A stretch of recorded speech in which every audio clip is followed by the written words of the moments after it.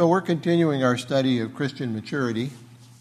I was glad to have Ben stand in for me last week. His lesson really dovetails nicely with what we're talking about this week and the week before as well. And I think we're going to try to make some of those connections. But it was nice that, that worked out that way, that these things, will all fit together. We've been talking about Christian maturity specifically with regard to assurance. What does it mean? Are you mature if you have assurance? Are you mature if you just have a little bit of assurance or a lot of assurance? What does all that mean? So we've been talking about the relationship between love, and assurance as well. Our love relationship with God and how that gives us assurance. So today we're going to review what I call the paradigm of intimate conversations. It's a term. We're going to talk about how conversations between people bring them together, how that really happens. And, of course, our big conversation is with God. And so if we understand how conversation, God gave us conversation, how conversation brings us together, then we can understand our relationship with God. Pastor Ben talked about this some last week, and we'll kind of flesh that out so we have a better understanding of that. For me, understanding this was kind of a step forward, maybe a little more maturity for myself in understanding what that relationship between Jesus Christ and ourselves are. So we're going to go over this kind of repetitively today so I can hopefully make it clear enough so that it's understandable to you all. We're also going to talk about the biochemistry of this. I do this for Dr. McKnight just to keep him entertained. He's our chemist. So that's the only reason he showed up this morning. We're talking about chemistry, right? So we're going to talk about the chemistry because there is a biochemistry. There is a physiology that goes along with all of this. And, of course, one of our themes over the last several weeks has been that God certainly reveals himself in his creation, and he reveals himself in words as well. Those two always hook together. In the past, we talked about Colossians 3:3 and George Herbert's poem about that, illustrating the connection between the Word and physical creation.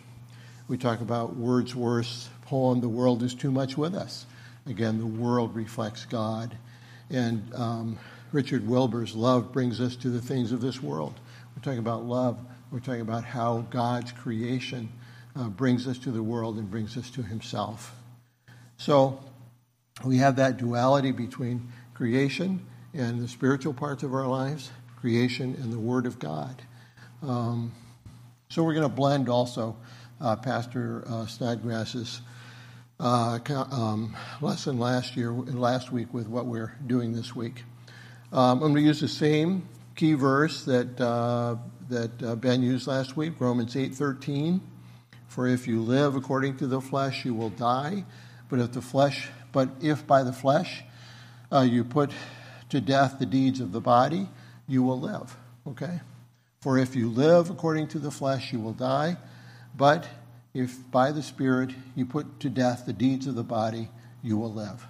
Now, Pastor Snodgrass last week talked about imperative and indicative. Okay? We use those words just to make you look smart, or try to make you look smart.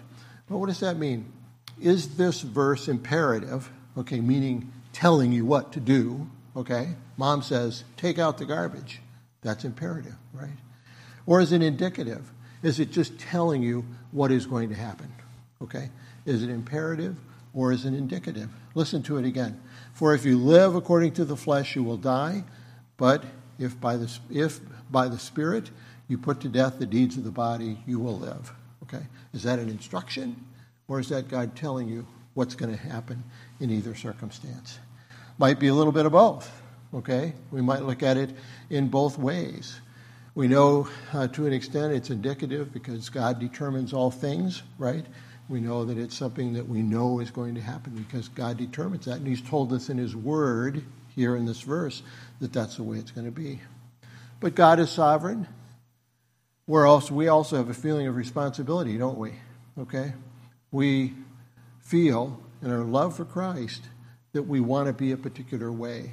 So we adopt some of that responsibility. Okay, God changes our hearts.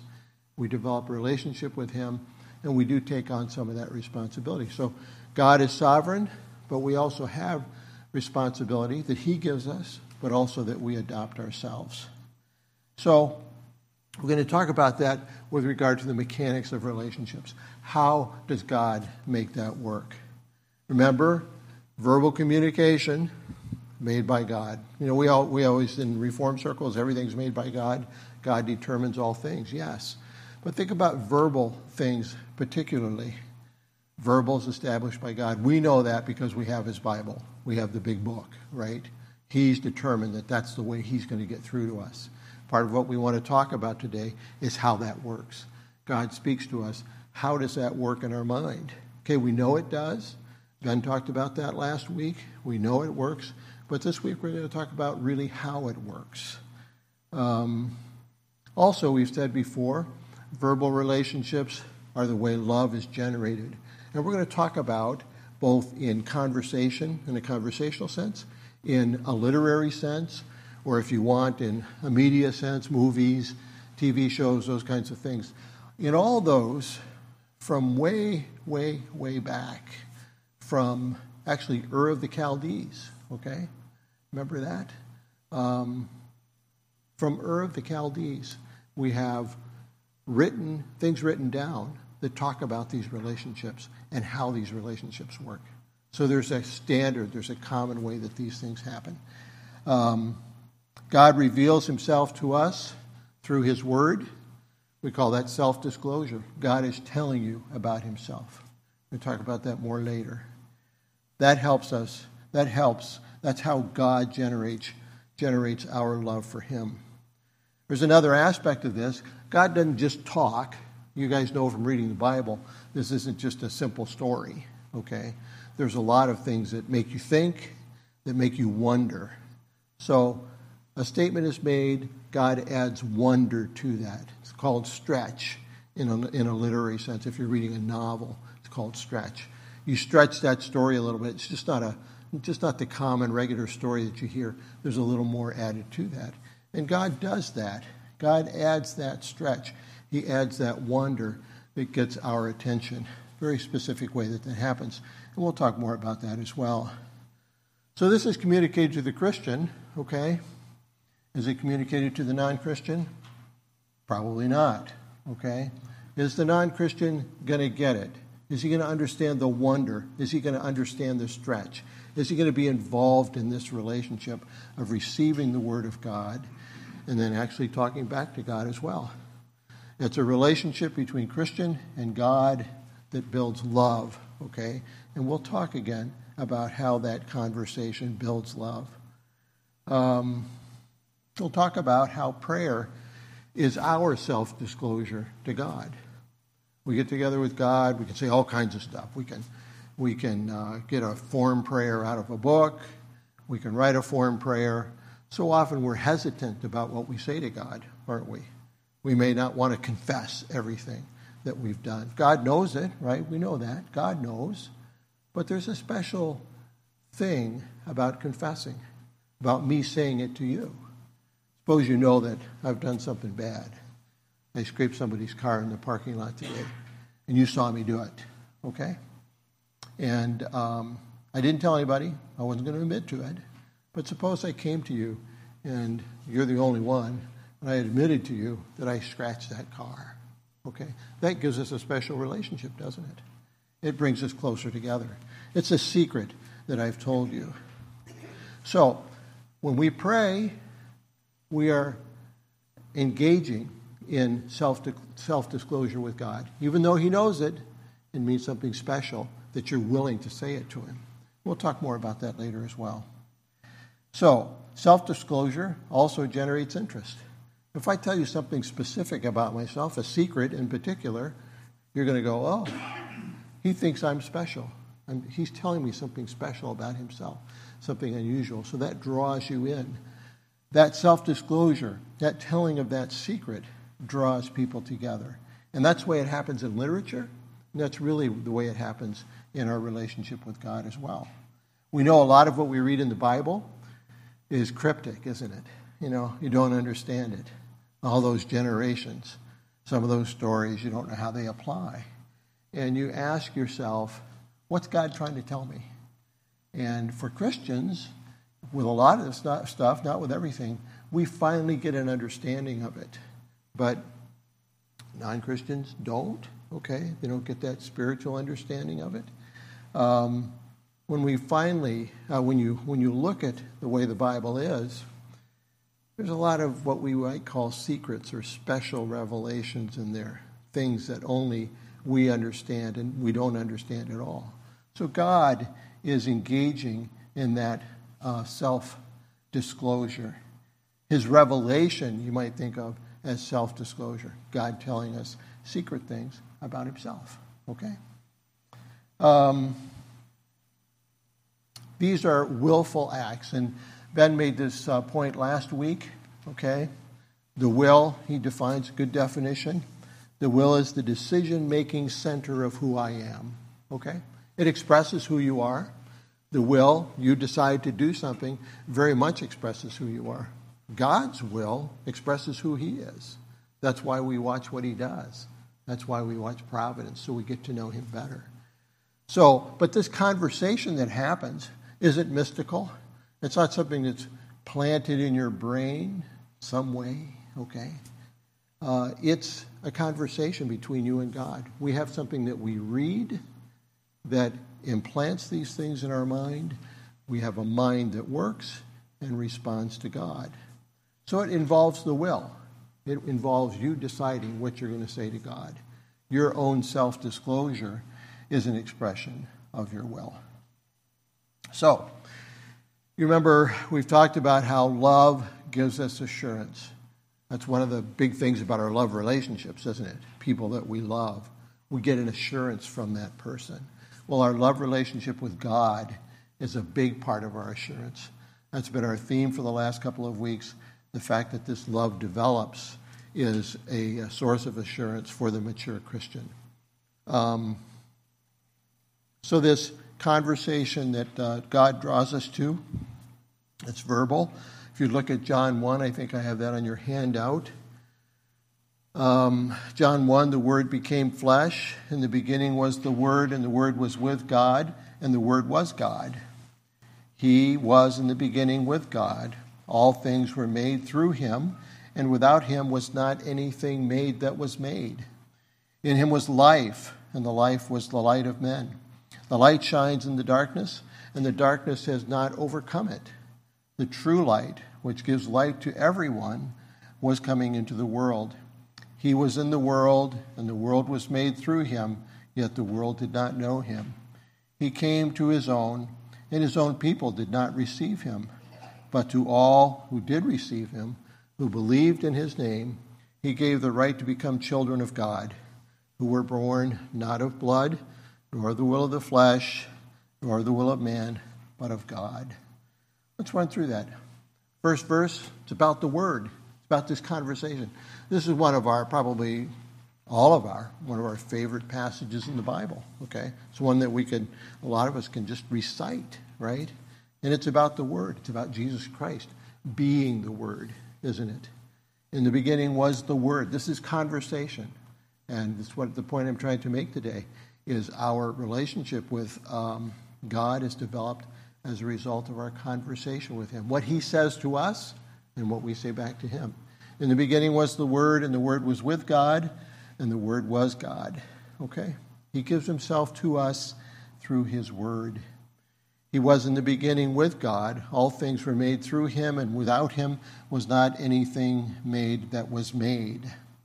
So we have the Word, and we have all of creation. God speaks to us through his Word, but we also know God somewhat through his creation as well, verse 3 says. In him was life, and the life was the light of men. Okay? Our relationship with God is our life. Do we know life without that relationship? No, we don't. Okay? Nobody really knows life without their relationship with God. And here again, we're saying that life comes as a result of our conversation with God. The light shines in the darkness, and the darkness has not overcome it. Okay? Some people live in darkness. our own darkness before we're regenerated, before we're converted, before we're born again, okay? Our own darkness keeps us from knowing God the way we should know. God's light still shines. It's still there. Still shines through you, okay? But you're not absorbing that light like the Christian person would. The true light, which gives light to everyone, was coming into the world. The true light, which gives light to everyone, was coming into the world. He was in the world, and the world was made through him, yet the world did not know him. We have a blockage sometimes, don't we? Ben talked about conversion, regeneration last week. That regeneration immediately is light for you, isn't it? It's immediately a part of sanctification, isn't it? That conversion is the beginning of sanctification. That regeneration is. So he was in the world, and the world was made through him, yet the world did not know him.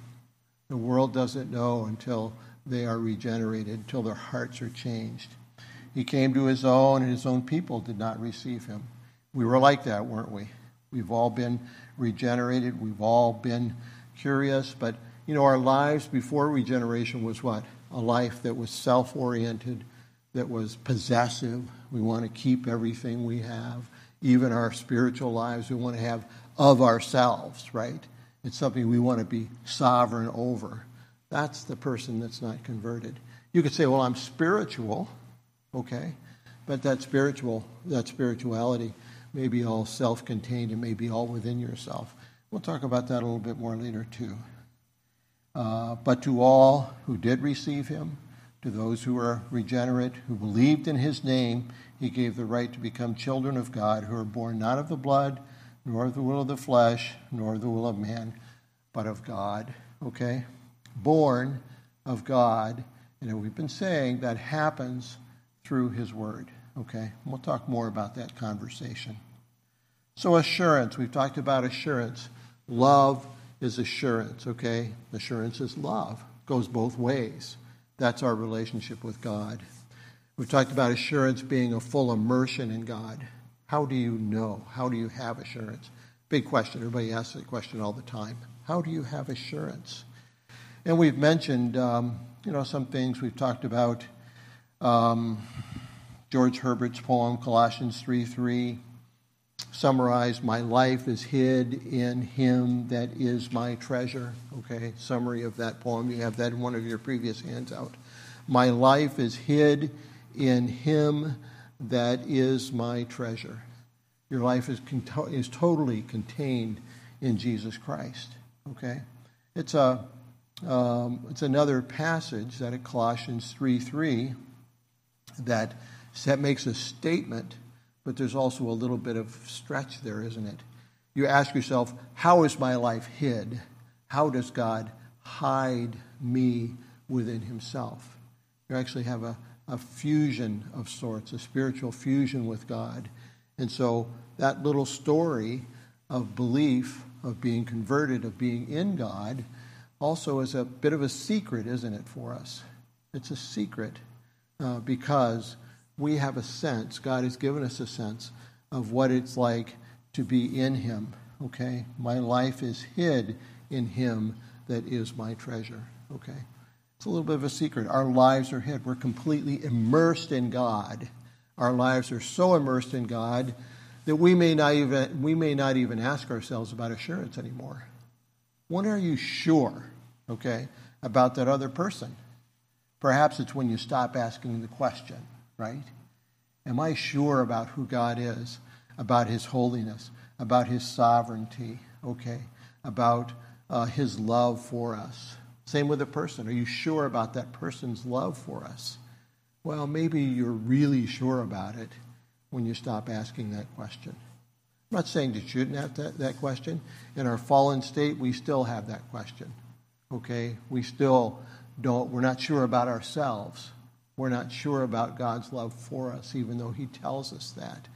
Our assurance comes, though, as we less and less ask ourselves if we're really sure about our relationship with God. When we finally get there, I'm going to predict, okay, the wild prediction, okay? When we get there, we're going to stop asking that question. We're going to stop saying, Does God really love me? Is God God? Is God holy? Our assurance will be that perhaps we no longer ask that question. So, we have this conversation with God. He speaks to us. It comes to us through our ears, into our minds, our hearts, okay? Our response is what? To talk back. You can't have a relationship unless there's two sides of this conversation. And how do we talk back to God? You guys know this. Okay, Ben talked about it last week in his sanctification lesson. How do we talk back to God? Prayer is pretty easy, right? Think about prayer as telling God your secrets, okay? God knows what's in your mind, what's in your heart. He knows your secrets. But again, it means something that you say it to him. You tell him that secret that's in your heart. It means something. As we illustrated earlier, it means something between us if I tell you something unusual about myself. And so prayer is our way of talking back to God. So prayer, praise, confession, self-disclosure, telling God about ourselves. Might sound silly, doesn't it, in that God knows everything. But in fact, you're telling him is a way of building that relationship. Praise of God is also kind of a secret, isn't it? Okay? Think about when you're out in society here and you talk about praising God. A lot of people you might have worked with for a long time, and do they know that you praise God truly? Do they know how you praise God? Even in your prayers, okay, in worship, as we praise God, praise is a kind of secret. It's a particular interaction between us and God. And prayer is a form of intimacy with God. Praising God is a form of intimacy with him as well. It's part of our relationship. The other side of this is, what if we fail to do that? What if we fail to talk back to God, to tell those secrets that are in our heart, even though he knows them, but for you to say it to him, okay?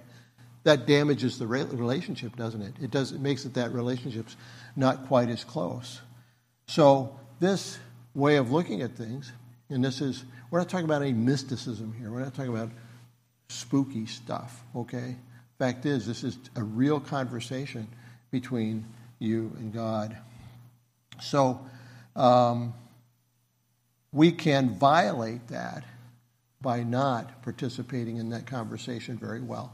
The more we participate in that conversation, not only in self-disclosure, but praise, telling God that secret about yourself, about how much you love him, how much you praise him. Only he knows that about you. You can tell lots of people about how you love God and you praise him, tell people a lot of things. But really, God is the one who really knows the extent of that, knows that secret about you. Okay, so our own self-disclosure is important in this relationship. Now, we've talked in the past about Augustine's idea of knowing.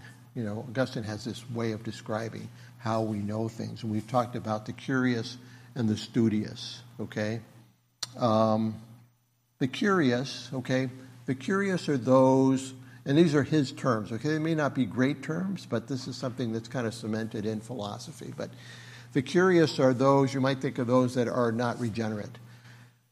They're closed within themselves. If they go out to find something else, suppose they're a scientist or an observer of some kind or other, it's all this, I observe, I draw it in myself. That little bit of knowledge is my own. If I share it to you, I might even charge you for it, okay? I might write a book and say, here, I'll give this to you if you pay me, okay? Or if you're at university, you might say, I'll give you my bit of information if you pay me. The curious are very closed in, okay? They're very much to themselves. They're not working to interact with anybody, let alone God. So that's the curious. Curious. Are you being, Mom used to say, are you being too curious about these things? Curious has some negative connotation. In Augustine's view, using the term in this way, it's negative. You want to know something for really just the purpose of knowing it, for no other reason, okay? To hold it within yourself and not to share it with anybody else. That's the curious. The studious are different. The studious want to know something so they can give it to somebody else. You can be a scientist of some kind and you learn something. Why? Because you want to do something for mankind. If you're a medical professional, you learn so that you can help other people. Same with sociologists, psychologists, policemen, all kinds of people want to do, when they're studious, their goal is to learn to give to other people. Okay? But, we as unregenerate people, before we're born again, we tend to be in the curious category. We isolate ourselves. You could look at Adam and Eve, for example, isolating themselves from God. Isn't that what they did? With the eating of the forbidden fruit, they closed themselves off from God. Okay? Same with a lot of others. Israel became like that. We look at Isaiah 40:27. I think that's on your handout. I can't remember. I'm sorry. Isaiah 40:27. Why do you say, O Jacob, and speak, O Israel, my way is hidden from the Lord, and my right is disregarded by my God. We know that God knows, right? But we live as if we're in this little container, okay? We live as if we're isolated from everybody else, but also from God. We're controlling. We're isolated. Why do you say, O Jacob, and speak, O Israel, saying, my way is hidden from the Lord, my right is disregarded by God? This conversation that we're engaged in with God, okay, is a way of also saying that we reveal all of our secrets to God. God reveals secrets to us as well. So self-disclosure is important. There's no assurance for the curious, okay? If you're going to isolate yourself within your little bit of knowledge, you don't have any assurance. You haven't established that relationship with God that gives you love and assurance. You don't participate. If you don't participate in self-disclosure, like God does, God self-discloses, if you don't, okay, you're not going to have that relationship. You're not going to have that love relationship, and you're not going to have assurance. Talk about more of that in a bit. So, I call this the paradigm of intimate conversations. How does it work? What is the pattern, okay, the paradigm? And this is also what generates love. We talked about this a bit the last time. We have two characters here. We have the wooer and the wooed, right? The person who wants to woo somebody. And we have the one who is wooed, okay? The wooer, suppose they're having a conversation. I could give you an illustration. I think I have a little bit of time, but probably not. But I'll give you the illustration anyway, okay? Young orthopedic surgeon walks into the cafeteria at the hospital. He's got his scrubs on. He's looking really good. He's got his name on the scrubs and trying to find a place to sit. And he finds one place to sit, which looks good to him. There's a nurse at that table that he knows and he's been sort of interested in, okay? Sits down, and how is he going to start this conversation? He's interested in that person. How is he going to develop a bit of intimacy? He's going to self-disclose, isn't he? If you want to develop any intimacy at all, you have to disclose a secret about yourself. Think about that. We've all done that, one way or other. We've all done that. We become close to somebody else by revealing a secret about ourselves. So he's wondering what to say, and he says, I'm an orthopedic surgeon. And she goes, yeah, I know. Dime a dozen. What difference does that make? Everybody knows that. You're an orthopedic surgeon. We know that. And he sees it's not working. So what does he say? He wants to reveal something intimate, secret about himself. And so finally he says to her, I ride a motorcycle. Like for orthopedic surgeons, that's really bad, okay? They're fixing all these broken bones all the time. I know orthopedic surgeons that ride motorcycles, okay? I never understood why they do. Most of them won't do it. And I have to tell you with my story here, it's a true story, but the names are changed to protect the innocent, like in Dragnet, right? But at any rate, why would an orthopedic surgeon ride a motorcycle? Well, this guy wanted to hide the fact that he had a motorcycle, but he gives this little bit of intimacy to this nurse across the table. And so she starts to get interested, okay? Motorcycle? Well, motorcycle, lots of people ride motorcycles, not usually orthopedic surgeons. And so he wants to add a little bit to it, okay? He wants to add a little bit of stretch, a little bit of wonder to his story, right? So he tells her that he rides an Italian motorcycle, okay? Kind of esoteric, right? He rides an Italian motorcycle. Now she's interested. Her brain is activated. Italian motorcycle, well, that's kind of cool. So then the conversation's in her lap, and she decides she's interested in this guy. Wasn't before. He's told her a story, secret, given it some stretch, given it some wonder, okay? And she says to him, well, you know, when I was growing up, my dad and I used to build motorcycles, okay? We used to actually build cafe racers, right? Those are those sort of smaller motors. They're not hogs like we see around here, but they're small racers. We build cafe racers. Well, the orthopedic surgeon is even more interested now. Why? He's revealed a secret to her that he doesn't want anybody else to know, okay? I saw this guy ride his motorcycle once. I mean, he looked like the Michelin Man. He had so much padding, head to toe. He didn't want to get hurt, okay? But that was his secret, okay, that he gave to her. She gives a secret back. My dad and I rebuilt motorcycles, cafe racers, in fact. A bit of a secret and a bit of stretch as well. So they both become interested in each other. What happens after that is this conversation goes back and forth. And they continually add more secrets to their conversation. And what happens? They become more and more and more interested in each other. Now, I think most of you have had that experience in your life. We all have, actually, one way or the other. We've had that experience. This type of relationship developing because you've said something secret or intimate to somebody else. It grows the relationship. And as you go along, it grows and grows and grows and grows and grows. It gets bigger all the time. And as we said, God does this with us. Our conversation with God is the same way. He reveals secrets to us. After we're regenerate, those secrets develop wonder. He actually gives wonder to us in the Bible, doesn't he? All those interesting stories, those interesting relationships, the interesting things about Jesus Christ, interesting thing about God the Father and the Holy Spirit. He tells us these intimate things that a lot of people are not going to understand. That gets our interest, okay? And then we talk back to him. We pray. We participate in the sacraments.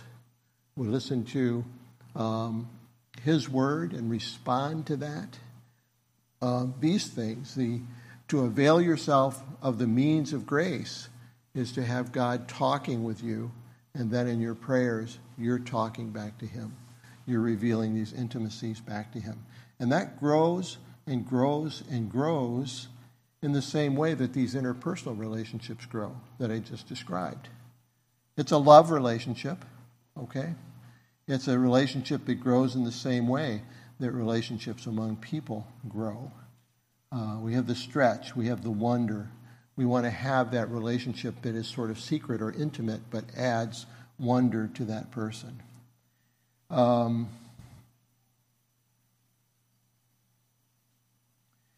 This also speaks to the issue of provocation. Okay, I just wanted to add, this is kind of an aside. You guys know I like provocation. I'm a provoking kind of personality. You guys all know that.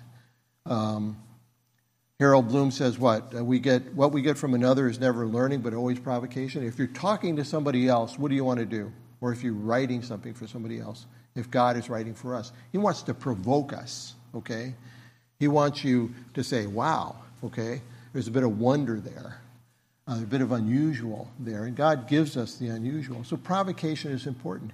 You should be provoked when you read the Bible, when you hear sermons, when you partake of the means of grace, see baptism, Lord's Supper. You should be provoked by all of that. So it's very similar kind of things. The other thing is when we give a secret, intimate conversation to somebody else, what are we doing? We're letting down our guard, okay? And that person that you're talking to realizes that. And it's also part of what draws you together in that relationship. You know, the nurse says, the orthopedic surgeon, he never told that to anybody else. I know it's a secret. I know he doesn't want anybody else to know. So that's important that he told that secret to me. It's part of what draws us together in these conversations. So eventually you end up with Augustine's concept of love. You guys remember what that is? Somebody's got to give me the word. Anybody but Gene. But who knows the word that's associated with what's that? Huh? Well, no, it's actually, I was looking for an English word as Augustine describes. He says love is a kind of craving, okay? How do we develop that craving in somebody else? It's by developing this intimacy, okay? I've told you something, a secret about myself. I've made it interesting. You become interested. And actually, there's a biochemistry associated with this that we'll talk about soon. So, after this relationship is formed, I think I have this quote from Fletcher's book as to what happens hereafter. This is a growing, a spiraling relationship. Secret, intimacy, interest. It grows and grows and grows and grows. Just like our relationship with God grows, our relationship and our personal relationships grow. It deepens and deepens and deepens. Now, does that have to go on forever? Okay. Do I have to be interesting to my wife forever? I failed a long time ago, okay? That interest actually comes from the love that you've already generated. I don't have to be constantly doing unusual things, okay? I don't have to go up on the roof to fix the antenna, do strange things to get her attention. Because once you've established this spiral of interest in one another, it grows and grows. I just want to read this quotation from Fletcher. I hope it's on your handout. It says, as love deepens, the second part of the blueprint, the stretch, becomes less important. The wonder becomes less important. We no longer have to seduce our loved one with dazzle. We can simply confess our intimate secrets in all their humdrum ordinariness, and we'll still deepen our emotional bond. It still grows, okay? That's the real wonder of love, not needing anything more wondrous than ourselves, okay? Sounds a little egotistic, but that's a fact. You present yourself. This is your secret relationship with the one that you love. And God has a secret relationship with each one of us. It's intimate with each one of us. We know a lot of the same things. We have doctrine, so forth and so on. But your relationship with God is very individual. It's an individual, intimate, secret relationship with Him. So it's a spiral. God talks to us. We talk back to Him. We continue this conversation forever. Talked about failure to engage. We have to engage with God. We have to pray. Think about this relationship in this conversation, okay? This is the way it works. This is not mystical, as Ben said last week. It's not mystical. This is not, fairy food or whatever. This is the way relationships work. This is the way our relationship with God works. It's a conversation back and forth. What if you don't hold up your end? Okay? Well, that relationship suffers. It doesn't grow, does it? You don't read the Bible, listen to sermons, participate, avail yourself of the means of grace, baptism, Lord's Supper. What if you don't do that, your relationship doesn't grow as quickly? Now, God's participating. He's bringing you to Himself, but you need to participate in this relationship. It's not mystical. It's real. I'm going to digress again. I'll probably not get to the end of my talk, but I'm going to digress again. I was at a funeral last week, and it was a Catholic funeral. You know, all the mysticism, the ringing bells, right? The incense all over. You have to anoint the altar. You got to do this. You got to anoint the priest. You know, all the stuff that's going on. And I understand what they were doing. I've read about it. I know what they're trying to get across. I can't imagine how most people understand it. But that's all mystical, okay? The Catholic way of going about these things is all mystical. This is not mystical. This is a direct conversation between you and God. God speaking to you and we speaking back to him. And again, this relationship means that we connect. We're not curious. We're not isolated. We're open with God. We haven't closed ourselves down like Adam and Eve did. Okay? We're not going off into our own little corner and being religious or mystical. Okay? It's a relationship with God. It's an openness. Same with people. Okay? Our relationships between people are open as well. Great commandment, love the Lord your God with all your heart, with all your soul, and all your mind. Okay, that's a conversation. Love your neighbor as yourself. That's an open relationship. I brought an object lesson for you today. I'm digressing all over the place today, but I'll go ahead and do it. Take them. So, 2 glass balls. Okay, you see this one, very dark blue. Hard to see through that, isn't it? This one's clear. It's open. Okay? This is the curious person, closed in on himself, okay?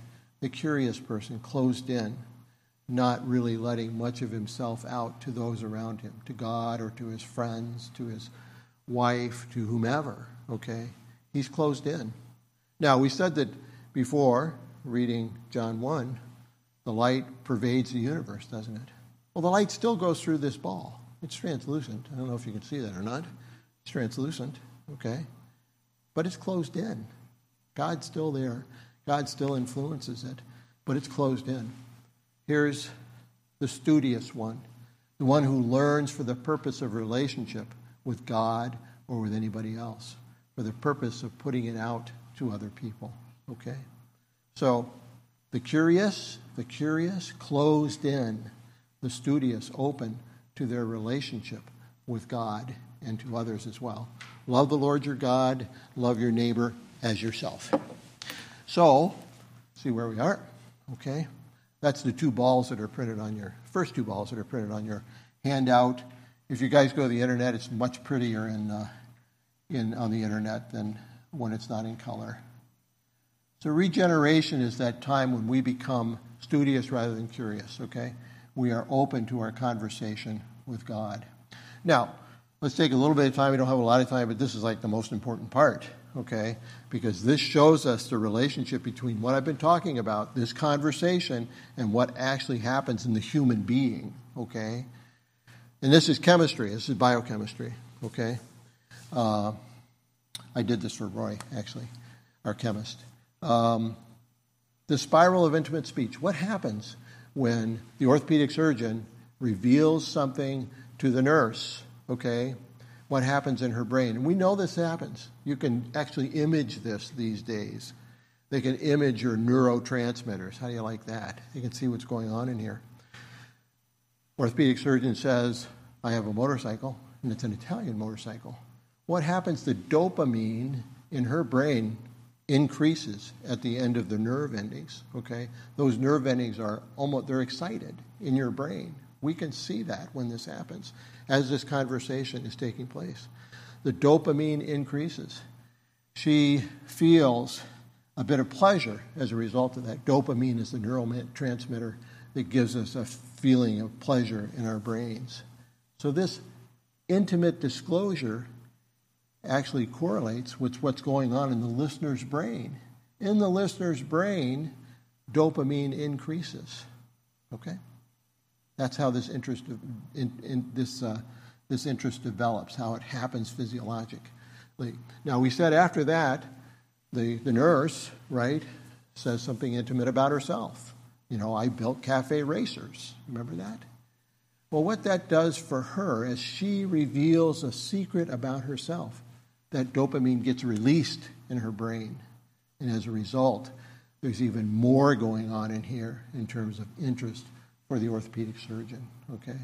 The wooer tells a secret. The wooed develops this interest. Okay? She tells a secret. That secret goes to the wooer, okay, to the orthopedic surgeon, what happens? The dopamine increases in his brain.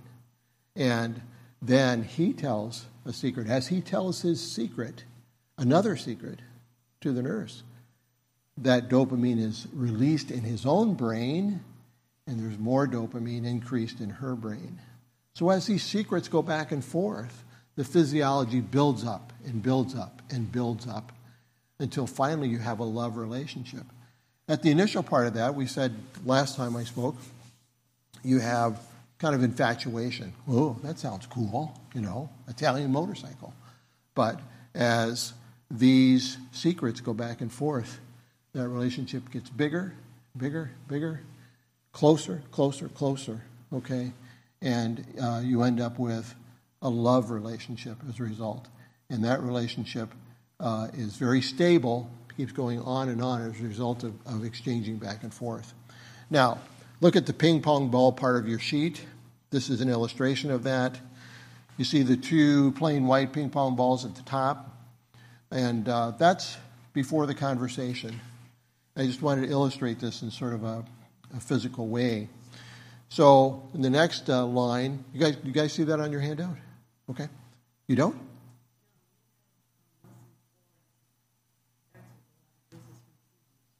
Oh.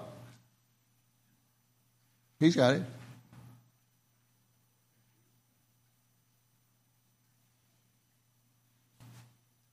Oh. We've got to have the right handout. Gene, did you mess it up? It had to be you. You're sitting next to the handout. So it had to be you. So you guys have that on your handout or not? Yes, no? Okay. What's that? Okay. Yeah.